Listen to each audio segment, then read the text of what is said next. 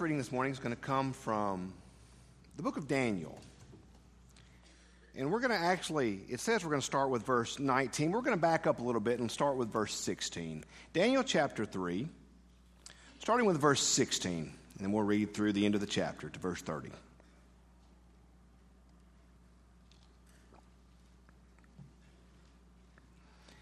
Shadrach, Meshach, and Abednego answered the king, "O Nebuchadnezzar, we have no need to present a defense to you in this matter.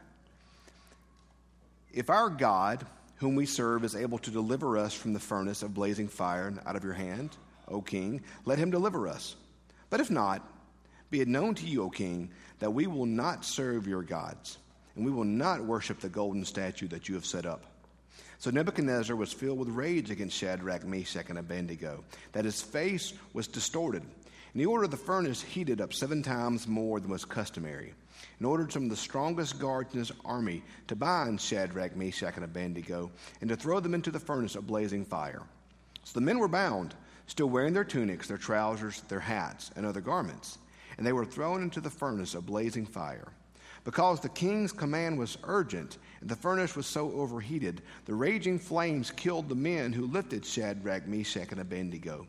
But the 3 men, Shadrach, Meshach, and Abednego, fell down, bound, into the furnace of blazing fire. Then King Nebuchadnezzar was astonished and rose up quickly.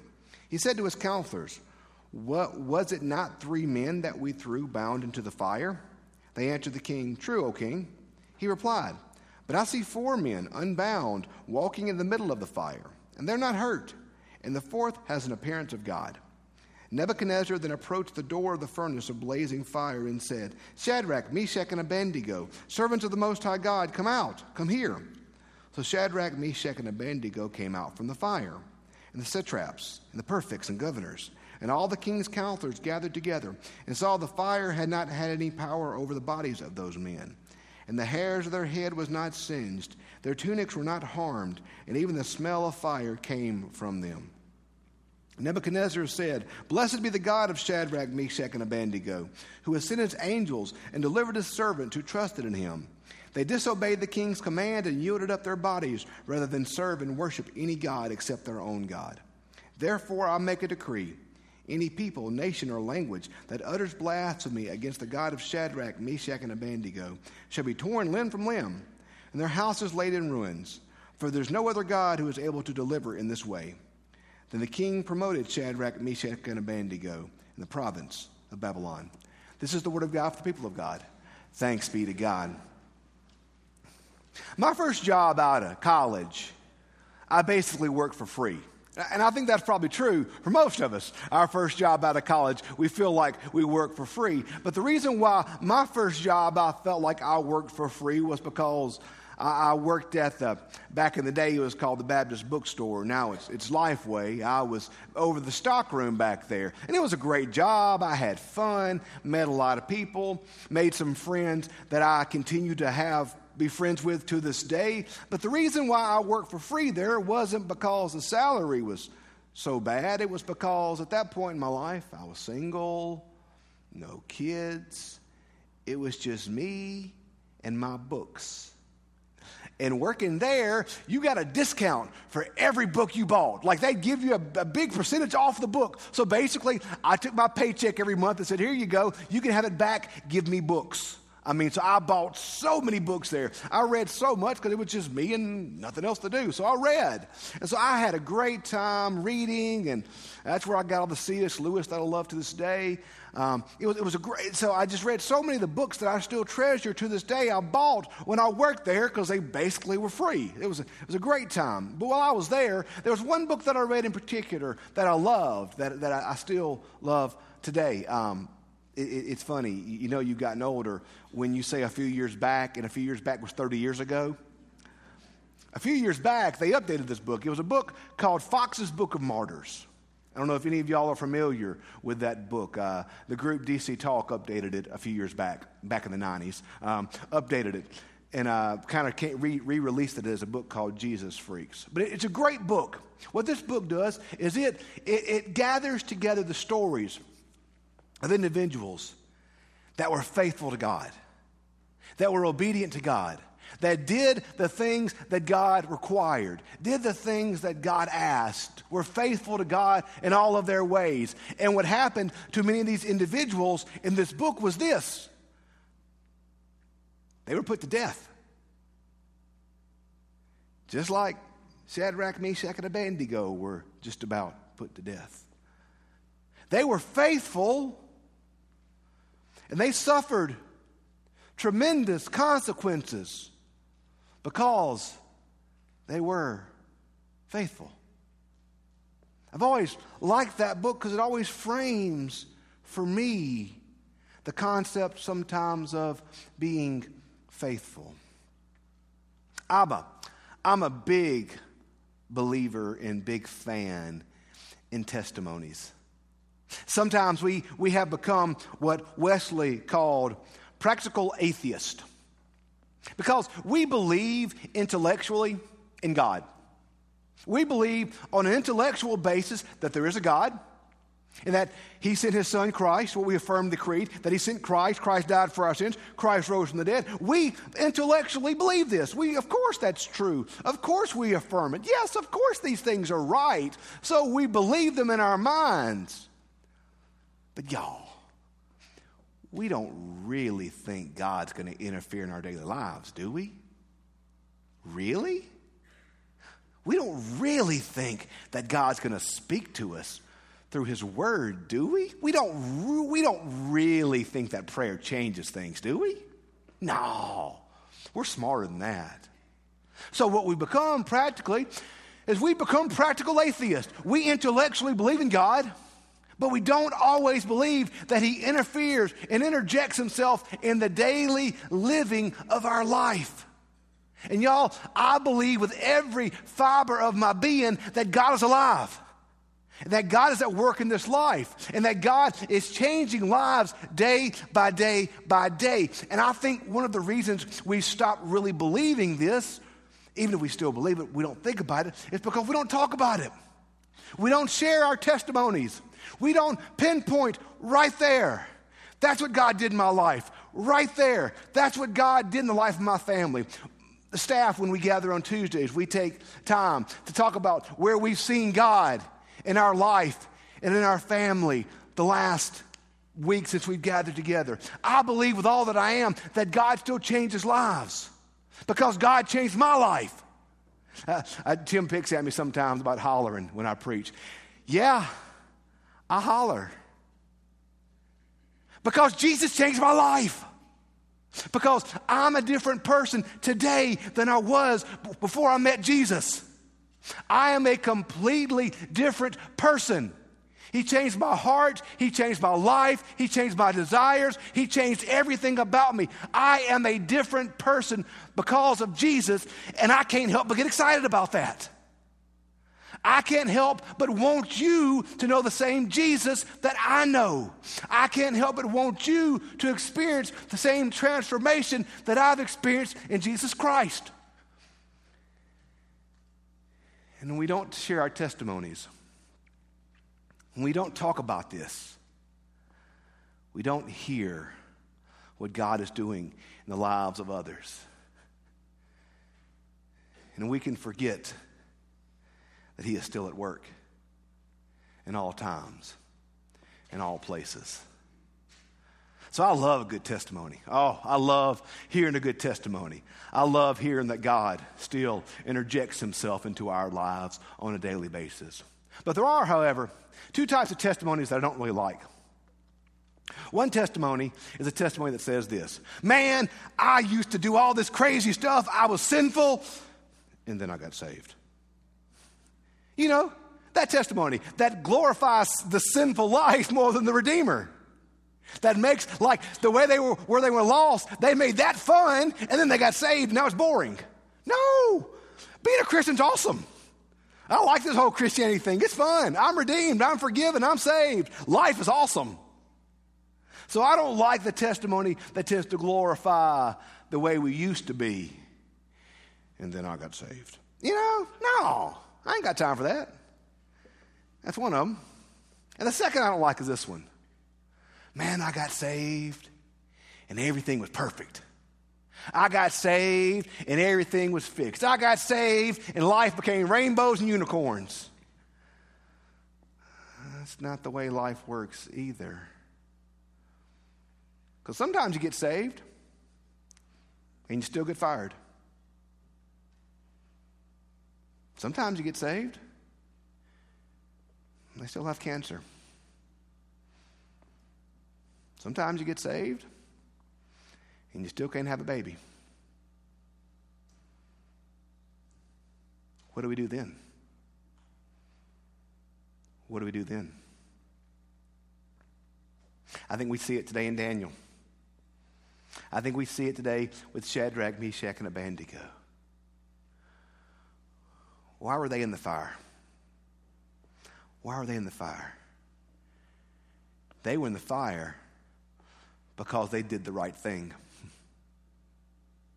They were in the fire because they were faithful. They were in the fire because they were being obedient to God. Them being thrown in the fire, that was not judgment. And that was not punishment. That was no good deed goes unpunished. They were doing the right thing. They were being obedient to what God showed them. They were refusing to worship idols. They were refusing to give into culture. They were being faithful to what God had shown and told them. And they did the right thing. They were faithful. And they got thrown in the fire.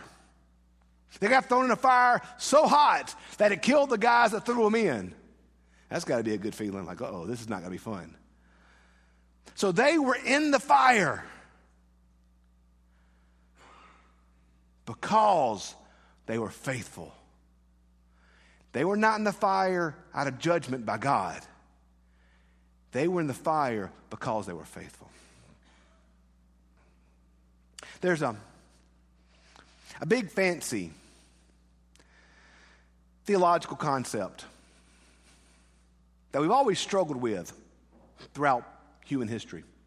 It puts forth that there are 3 facts that are true, but yet we can't understand how that's so. These 3 statements are: God is good, God is all-powerful, evil exists. Explain. I don't know. That's because if God is good and God's all-powerful, well, then how does evil exist? Well, if evil exists and God is all-powerful, well, is God really good? If God is good and evil exists, well, is God really all-powerful? We struggle as those that love the Lord to wrap our minds around these things. How can God be good? How can God be powerful? And how can evil still exist? How can God be good and God be powerful and there still be the manifold evil that we see in this world? How can God be good? How can God be all-powerful? And Christians face persecution all over the world like they do today. We don't understand. It doesn't make sense. What do we do with that? Daniel tells us today how to make a little sense out of it. Where was God in the midst of the fire? Nebuchadnezzar looks in the furnace and sees Shadrach, Meshach, and Abednego. And then he sees a 4th who looks like God there in their midst. Where is God? In the midst of the fire? Where is God? In the midst of the trial? Where is God? In the midst of the trouble? He's right there with us. And when we pass, as Isaiah says, when we pass through the fires, we'll not be burned. And we pass through the waters, we'll not be overwhelmed, because he is the Lord our God. And yea, though we walk through the valley of the shadow of death, we will fear no evil, for thou art with us. Thy rod and thy staff, they comfort us. God does not leave us abandoned in the fire. And actually, when you look at fire in the Bible, it's interesting. I love that. There's a verse that Paul says in Romans 12, where Paul says, "Do good to your enemies as to heap burning coals on their heads." Remember that passage in Romans 12? When I was a missionary, I did a missionary trip in Lithuania out of college. I preached on that passage. And the translator translated that, "Do good to your enemies as to burn their brains," which is, I guess, a good translation. Sometimes things don't really translate well, I reckon. But you're like, yeah, do good to your enemies so you can burn them. Yeah, it's awesome. What's the old saying? Forgive your enemies. It messes with their heads. Do good to them, and they're going to be like, ah. Well, do you know what the coals are symbolic of in Scripture? Go back and look at Leviticus. Tim's favorite book of the Bible. Go back and look at the Old Testament. You know what the coals were used for? To purify, to make holy. When Isaiah 6 is in the temple and the Lord appears, he says, "Woe is me, for I'm a man of unclean lips, and I live amongst the people of unclean lips, and my eyes have seen the Lord God of hosts." The angel takes a coal from the altar and touches his lips and purifies him. Where's God in the fire? Well, first, he is with us in the fire, just like he was with Shadrach, Meshach, and Abednego. He has not left us. He has not forsaken us. He has not forgotten us. And we're in the midst of a fire. God has not abandoned us. God has not left us to our own devices. God has not tossed us aside. God has not forgotten that we're there. But God is with us in the midst of the fire. And secondly, because God is good and because God is all-powerful, God will take that fire and he will use it as a tool of purification. I don't know about you, but in my life, when I'm the closest to God, typically, when I'm in the fire, when it's hard, when life is a struggle, when nothing makes sense, when I'm unsure, when I don't know what to do. So not only is God with us in the fire, but God will use the fire because God is good and God is all-powerful. And ultimately, God will use even the fire to purify us. God will use even the fire to grow us. God will use even the fire so that we stand up and give our testimony. We can say, look what God has done. Look how God has changed my life. Look what God has done with me. Look how God has changed me. God even uses the fire. He even uses the fire for our good and for his glory. Romans 8:28. All things work for good for those who love God and are called according to his purpose. Not that all things are fun. Not that all things are easy. Not even that all things make sense at the time. Not that all things are smooth and rosy. But all things will work for good. Because God is good. And his mercy endures forever. That's a testimony we have. One of the good things about being the preacher is when I get to preach, I get to see all y'all. Sometimes it's good, and sometimes if, the sermon's going, I can see a lot of this, like, okay, yeah, it's going good. Everybody's nodding. Everybody's going, "Rrr," like, okay, it's time to wrap it up. So if you want to, that's why I look at Tim when I'm preaching, because he'd go, "Rrr," time to wrap it up. But as your pastor, look out in this room today. And I see testimonies. I see testimonies of God's provision. I see testimonies of God's power. I see testimonies of God's strength even in the fire. I see many lives this morning who it might have been a challenge, and it might have been difficult, and it might not have been easy, but the Lord God brought us through it. The Lord God grew us in it, and the Lord God has used it because that's who God is. They were in the fire this morning not out of punishment. But they were out of fire. They were in the fire because they were faithful. And God never left their side while they were in the fire. And God used that fire for their good. So this morning, where are you? Hopefully you're not in the fire. Hopefully you either haven't gone into it or you just got out of it.